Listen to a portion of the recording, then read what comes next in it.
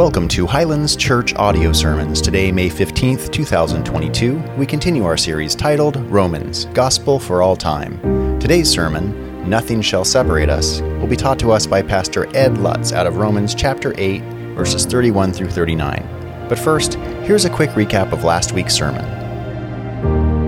Our God is at work in the lives of his children, even through the sufferings of this present life. It says, we know that for those who love God, all things work together for good, for those who are called according to his purpose. It does not say all things ultimately are going to make you happy, that God is going to cause all of your plans to come out okay and cause you to succeed and help you to realize all of your goals. Good here means that God will bring something redeeming out of what has been wronged in this life, to grow more Christ-like, to be more like Jesus. When you come to faith in Jesus Christ, he has you. He is at work in your life. Trust that God is in control. The details of life will one day be given to us. But the fact that we can celebrate the fact that our God is sovereign over all things is a good thing. Go back to when you were 7 or 8, maybe 9 years old. How many of you were forced to take piano lessons? Can I see a show of hands? Okay, keep them up. How many of you still play? That's what I thought. Yeah. I'm going to show you something on the screen. This is not meant to cause any anxiety attacks, but let's take a look at it. Do you recognize that? Oh, please, Pastor Ed, don't ask me to play that. Some of us, that just brings back some memories of tortuous practice. But I see a treble clef and a bass clef, 4/4. I see a time signature. All kinds of symbols on there, and somehow you got to take those symbols and find where those things are on the keys of the piano. But what do you notice to the far left there? You see the letter P. Here's your quiz. What does that stand for? Piano. So when you play that note extremely softly, right? Go all the way to the right near the end of that measure and you got a double F. What does that Italian word? What's that word? Fortissimo. Oh man, it feels good just to say that word. That doesn't mean just loud. That means you play that as loudly as you can. And what you see in between the P and the double F is you see that cone-shaped symbol. Crescendo. Very good. So when you see the crescendo, what the goal behind that piece of music, you're supposed to start softly, gradually build in volume and intensity. So when you get to the crescendo, you're letting loose, it's stirring, it's powerful, it's moving. Music moves us, doesn't it? Well, we are, I believe, getting to the crescendo of Romans chapter 8 today. A lot of people think Romans chapter 8 is one of the greatest passages in all of Scripture, and I would say that the text that we're looking at today might be the greatest portion of Romans chapter 8. It truly is the crescendo. Paul's been building all through this chapter with some incredibly profound theological truth, and what I'd love for us to do is to look at that. If you are in Romans chapter 8, we are going to begin in verse 31. If you need a Bible, there's a couple different versions in front of you at the seat back. In front of you, it's on page 1046 or 944, if that helps you. But let me read for us, starting in verse 31, and then we will ask the Lord to bless our time. Romans 8, verse 31. What then shall we say to these things? If God is for us, who can be against us? He who did not spare his own son, but gave him up for us all, how will he not also with him graciously give us all things? Who shall bring a charge against God's elect? It's God who justifies. Who is to condemn? Christ Jesus is the one who died. More than that, who was raised and who is at the right hand of God, and who indeed is interceding for us. Who shall separate us from the love of God? The love of Christ. Shall tribulation or distress or persecution or famine or nakedness or danger or sword? As it is written, for your sake we are being killed all the day long. We are regarded as sheep to be slaughtered. No, in all these things we are more than conquerors through him who loved us. For I am sure that neither death, nor life, nor angels, nor rulers, nor things present, nor things to come, nor powers, nor height, nor depth, nor anything else in all creation will be able to separate us from the love of God in Christ Jesus our Lord. I could really just sit down at that point, right? Is there any doubt what Paul is saying to us this morning? But let me pray and ask God to bless our time. Father, we are indeed grateful for your word. We are thank you for the clarity of Scripture. What incredible truth. And I just pray that there is anyone here today who is wondering or questioning whether or not they're a child of God, that would be abundantly clear, that those who have placed their trust in Jesus are forever children of God. And if there are those here this morning who are not sure, Father, would you just work on their hearts that they could see the profound love that you have for them and the future that you desire as well. In Christ's name we pray these things. Amen. Well, main idea, if you have your app, we have a main idea for today, and it's pretty clear what that is. If you walk away with anything today, here's our point, is that there's nothing that can separate us. As believers in Jesus Christ, we are eternally secure. A lot of discussion out there today. What do you believe about the eternal security of believers? Once saved, always saved. Paul makes it clear that nothing can separate us from the love of God. As believers in Jesus Christ, we are eternally secure. Series of 7 questions. That's going to be the first point. We have 7, really, there are 7 security affirming questions. Questions that drive home that truth. And then Paul's going to end, secondly, with just a statement of absolute certainty. If you weren't convinced by the 7 questions, he's just going to lay out one more sentence that's just going to blow our minds and give us that absolute certainty that if we are in Christ, we are eternally secure. So let's look at the first question. What shall we say to these things? These things, that's a context type question, isn't it? It's a summative question. If you have been here for the last couple weeks, you know what those things are. Paul has just written 30 verses here. And so what he does in verse 31 is he just basically gives a summary statement. What do you think about all the things that I've just told you? Well, just for a sake of review, let's look at those things. I'm going to go fairly quickly, but we're going to just look at chapter 8, verse 1. There is therefore now no condemnation for those who are in Christ Jesus. We do not stand condemned. Verse 3, God sent his Son in the likeness of sinful flesh, and he condemned sin in the flesh that the righteousness requirement of the law could be fulfilled in us. You see, Jesus was condemned in our place that we could be made righteous. And Paul's like, what do you say to that, church? That's pretty good news, huh? Go over to verse 9. You are in the Spirit. Verse 10, Christ is in you. Verse 11, if the Spirit who raised Jesus from the dead dwells in you, he will also give life to your mortal body. Someday, as a believer in Jesus Christ, our body will be put in the ground, but guess what? That body will come back up someday, just like Jesus was raised from the dead. What do you say to these things? That's good news. Look at verse 14. For all who are led by the Spirit of God are sons of God. Verse 15, we are adopted. We get to call God Abba, Father. And that the Spirit in verse 16 bears witness with our spirit that we are children. And not only children, but as a child of God, we are heirs of God. All that God has in heaven awaits us, and we already have inherited that as God's children.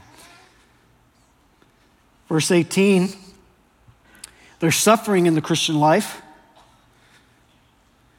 but the sufferings of this world, believers, are not to be compared with the glory that we're going to see someday when we're in the presence of Jesus. Amen? What do you say to that?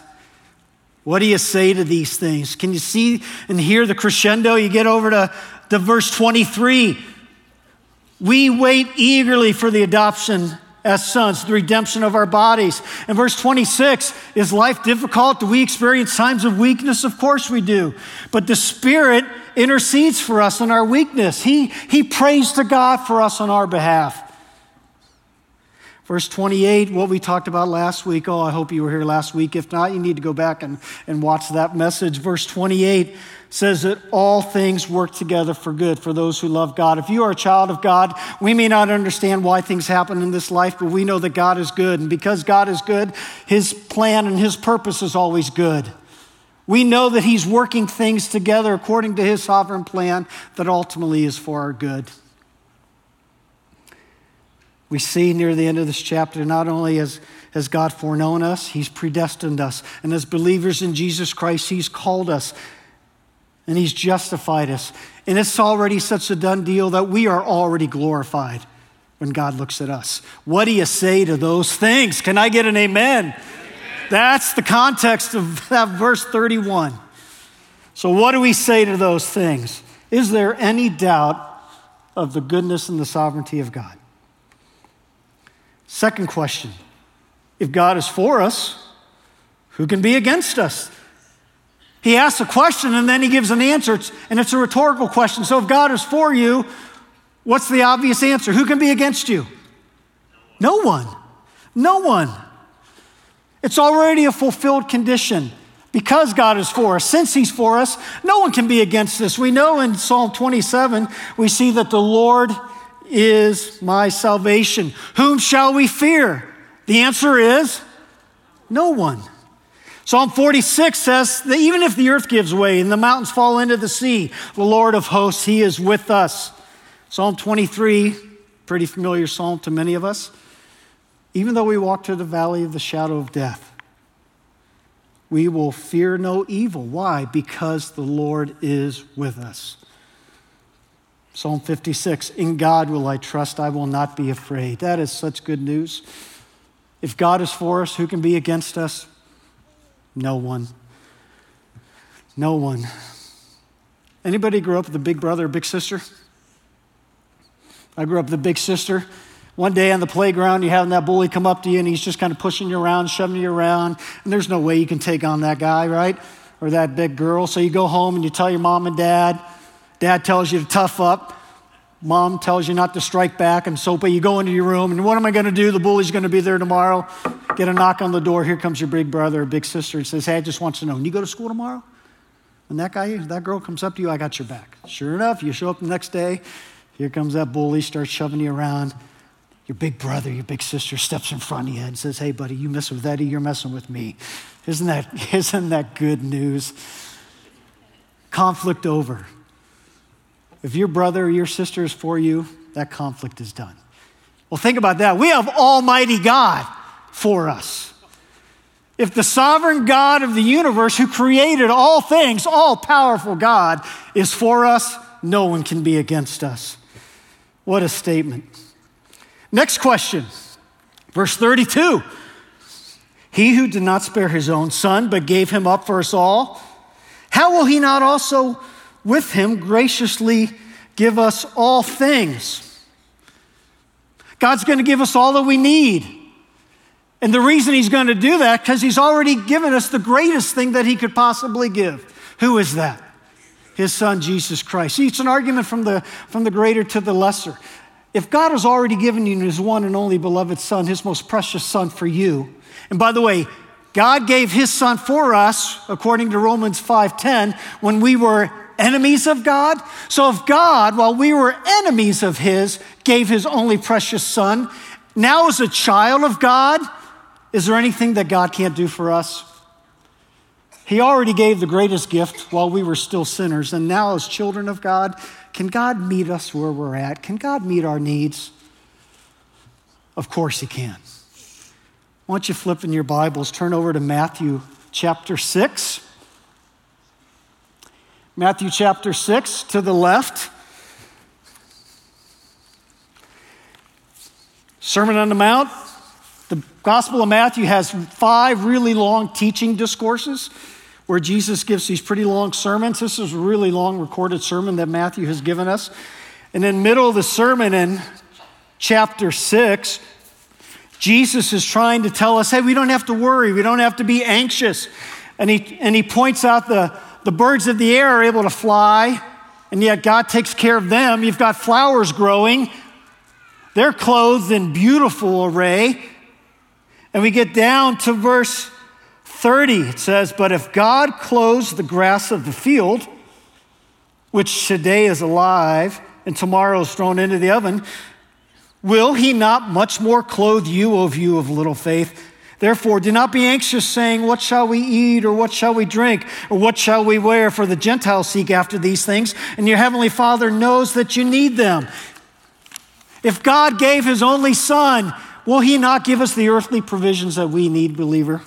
Of course he will. But not only does he give us our earthly provisions, but he gives us our eternal provisions. Did you know that it says, this is an incredible verse, Ephesians 1:3 says that God has blessed us with every spiritual blessing in the heavenly places.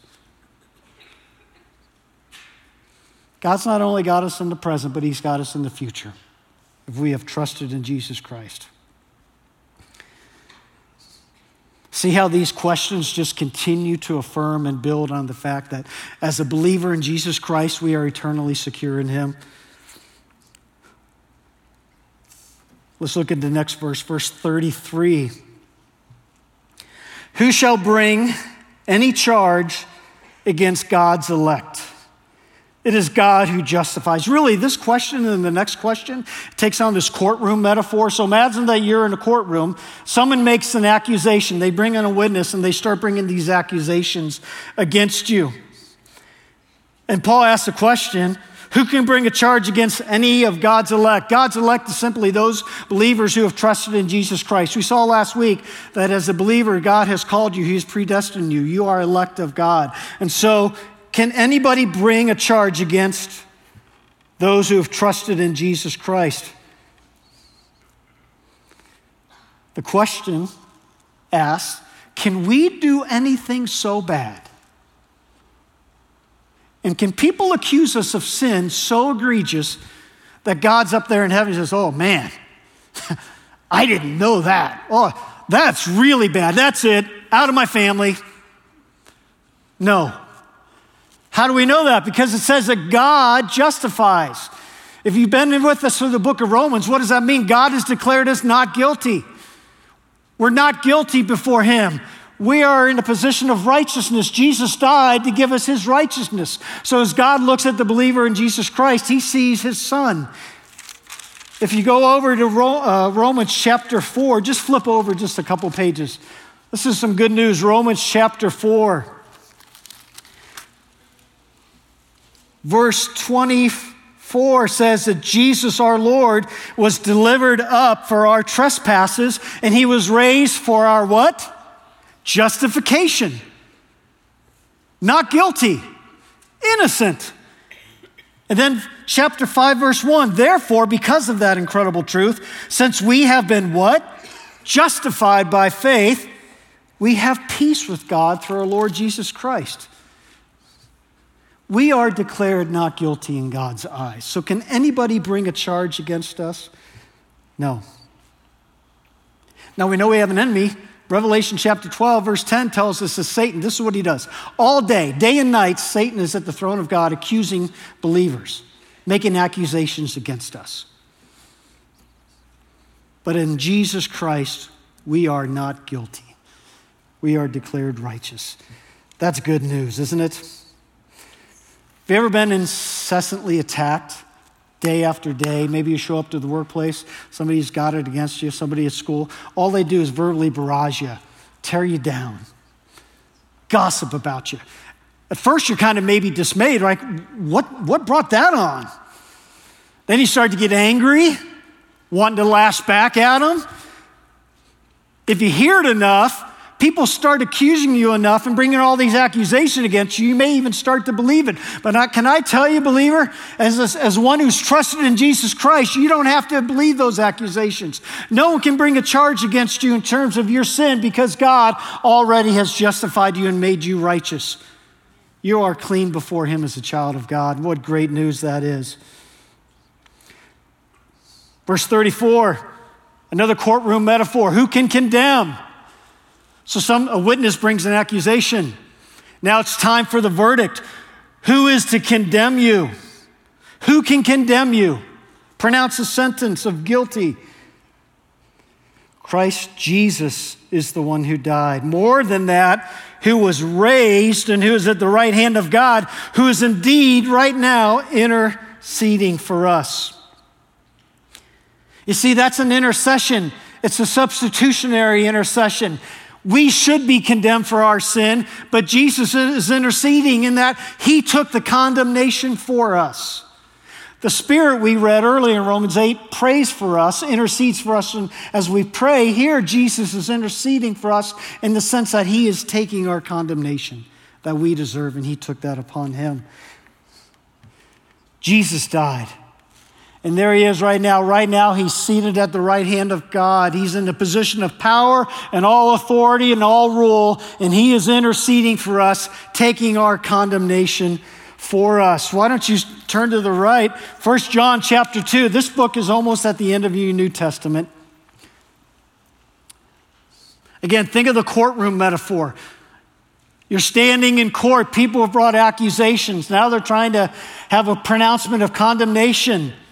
And we get all the way over to 1 John chapter 2, and the apostle writes this, "My little children, I am writing these things so that you may not sin. But if anyone does sin, we have an advocate." You know what that word is? We have a defense attorney. Jesus is in court with us, and he's pleading our case. And what's his case? We have an advocate with the Father, Jesus Christ, the righteous. He is the propitiation for our sins. Essentially, he satisfied the holy requirement. He took our place. He died in our place, and he is our defense attorney. See, it's his condemnation instead of ours that makes us right before God. And talk about having a good lawyer on your side. There it is. So can anyone condemn us? No. Because Jesus was condemned for us. Got to camp out on this one. I'm looking out and I see a lot of this. And so I know we can acknowledge this, but I'm wondering if in our heart we really, really believe this. Some of us might come from a religious background where we had a whole list of do's and don'ts. Do this, do this, do this, don't do this. Say this, don't do this. Had to go every week, confess everything to somebody. Maybe you grew up in a legalistic home, or you grew up in a home where you had some parents who were extremely harsh, the way they spoke to you. And then what we start to do is we start to be self-condemning. Well, yeah, and I know what you're saying, and I know you're saying that Jesus took my sin, but if you really knew how bad my life was, you would think twice. And so we start to do self-condemnation. You're thinking, in the church like this, certainly there's somebody in this church, if I really came clean and I told them what I did yesterday, they would start to condemn me and judge me. So I know what you're saying. But let me ask you, is your family a mess? My family's a mess at times. We're just the family of God.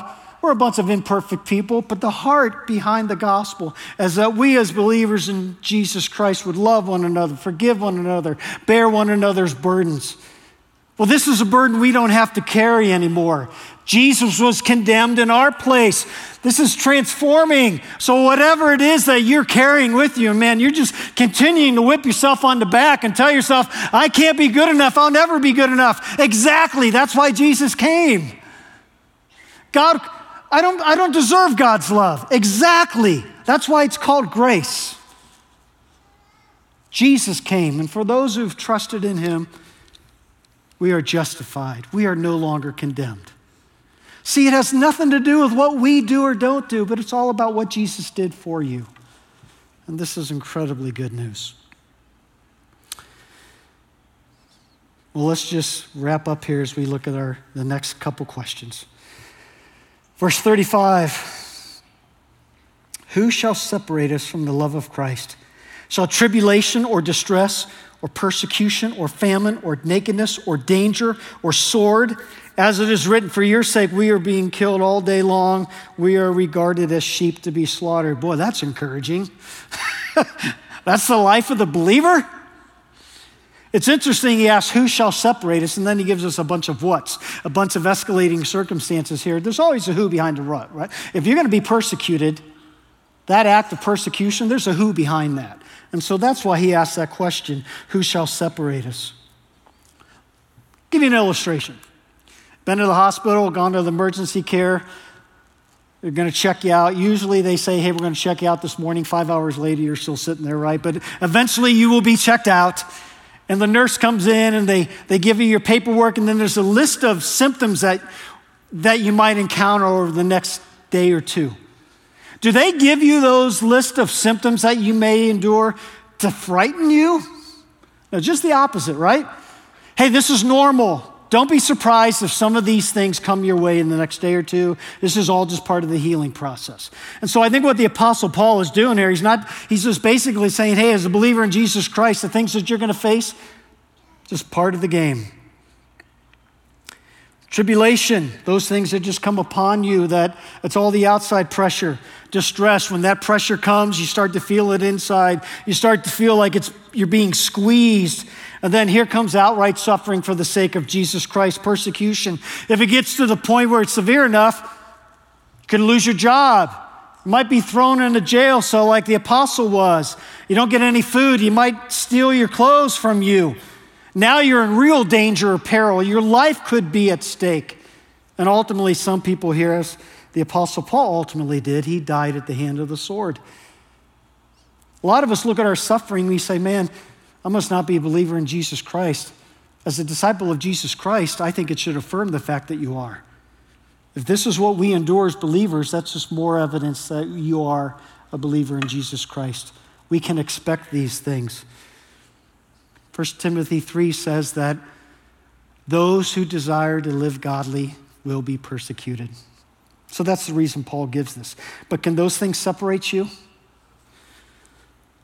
Verse 37, no, in all these things we are more than conquerors, super conquerors. You are such a conqueror that it's like those things never even happened. This battle is over before it started, believer. You are a super conqueror through him who loved us. So there's the security. Do you have any doubt as a believer in Jesus Christ that you are eternally secure? 7 security affirming questions. And Paul ends here with a statement of absolute certainty. Verse 38, for I am sure, I'm convinced, I'm persuaded that neither death nor life can separate you. Death can't separate you as a Christian. What does death do for a believer? Death is what unites you to Christ. When we die, we go to be in the presence of Jesus Christ. So death can't separate us. It's what brings us to Jesus. Nor life. Nothing in this life, which he's already given you there, can be so bad that it can separate you from the love of God. Nor angels, nor rulers. There's no angel, there's no holy angel in the angelic realm. None of the spiritual messengers of God, the holy righteous angels of God, nor the demons. There's nothing in the spiritual realm that can separate you from the love of God. Nor things present, nor things to come. There's nothing so bad that can happen in this life, nor in the future that can separate you. Nor powers. There's no earthly power. There's no spiritual power. He just said that. No, there's no person or no act of government that can separate you from the love of God. Nor height nor depth. That's a spatial comparison. You can go as far as you want in the universe or as low as you want. Within that span, there's nothing in between that can separate you from the love of God. And just in case he missed anything, nor anything else in all creation. That's basically everything and everyone. God is the uncaused first cause. God is the only being that has not been created, but everything that exists or has existed or will exist is creation, which means nothing, which means you. There's nothing you can do as one who is created. There's nothing you can do to separate yourself from the love of Christ if you are a believer in him.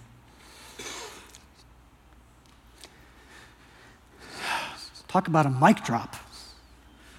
Well, let's end looking at one more passage. That's the Apostle Paul's words. And we can take that and believe it because this is Holy Scripture. But I'm going to take us to John chapter 10 as we end our time together. John chapter 10. Let's see what Jesus says. Can we do that? Jesus says in John chapter 10, starting in verse 27. And I love the shepherd metaphor. Jesus is our shepherd.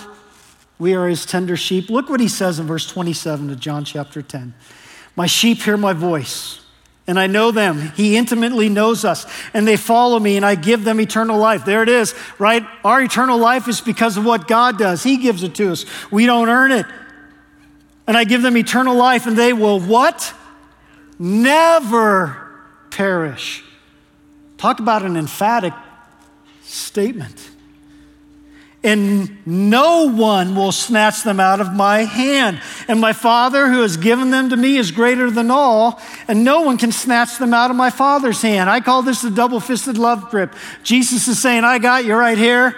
You're one of mine, and I got you in your hand, and no one can take you out of my hand. Oh, by the way, God the Father, he's greater than all, and no one can take you out of my Father's hand. Can you get that picture? We're in there. He's not letting go. Jesus isn't letting go. God the Father's not letting go. Nothing can separate us from the love of God. If we have trusted in Jesus Christ, we are forever his children. There's only one question left to ask. Do you know Jesus Christ? And can you say with absolute certainty that if you were to die today, you would be in heaven with him?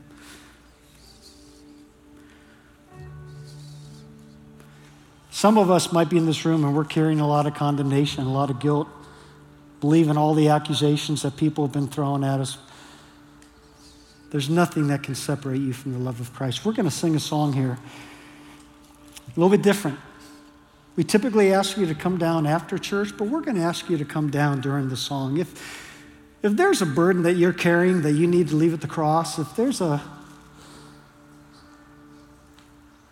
condemnation that you've been placing on yourself that you need to release and live in the freedom and the reality that in Jesus Christ you are no longer condemned, come down during the song.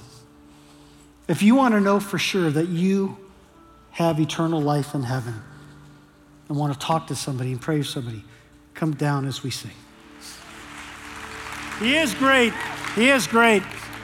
I'm sure some of us in a room this size are thinking, man, I should have come down. I could use some encouragement. Our care team will be here afterwards. Feel free to come down and pray and just talk to somebody. We'd love to just minister to you in any way possible. You know, the longer I live the Christian life, can I tell you, I'm learning something. It's not about what I've done. It's not about what I'm doing or what I'm going to do. It's all about what God has done for me, what he's actively doing and what he will do someday. And what we learned today is that he has justified us.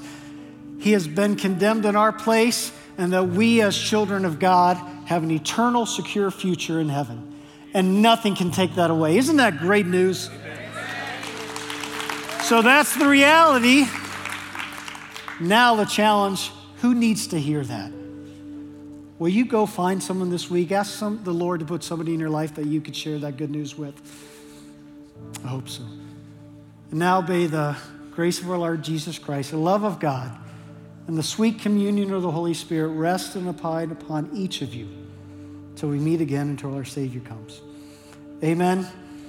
God bless you. Thanks for coming.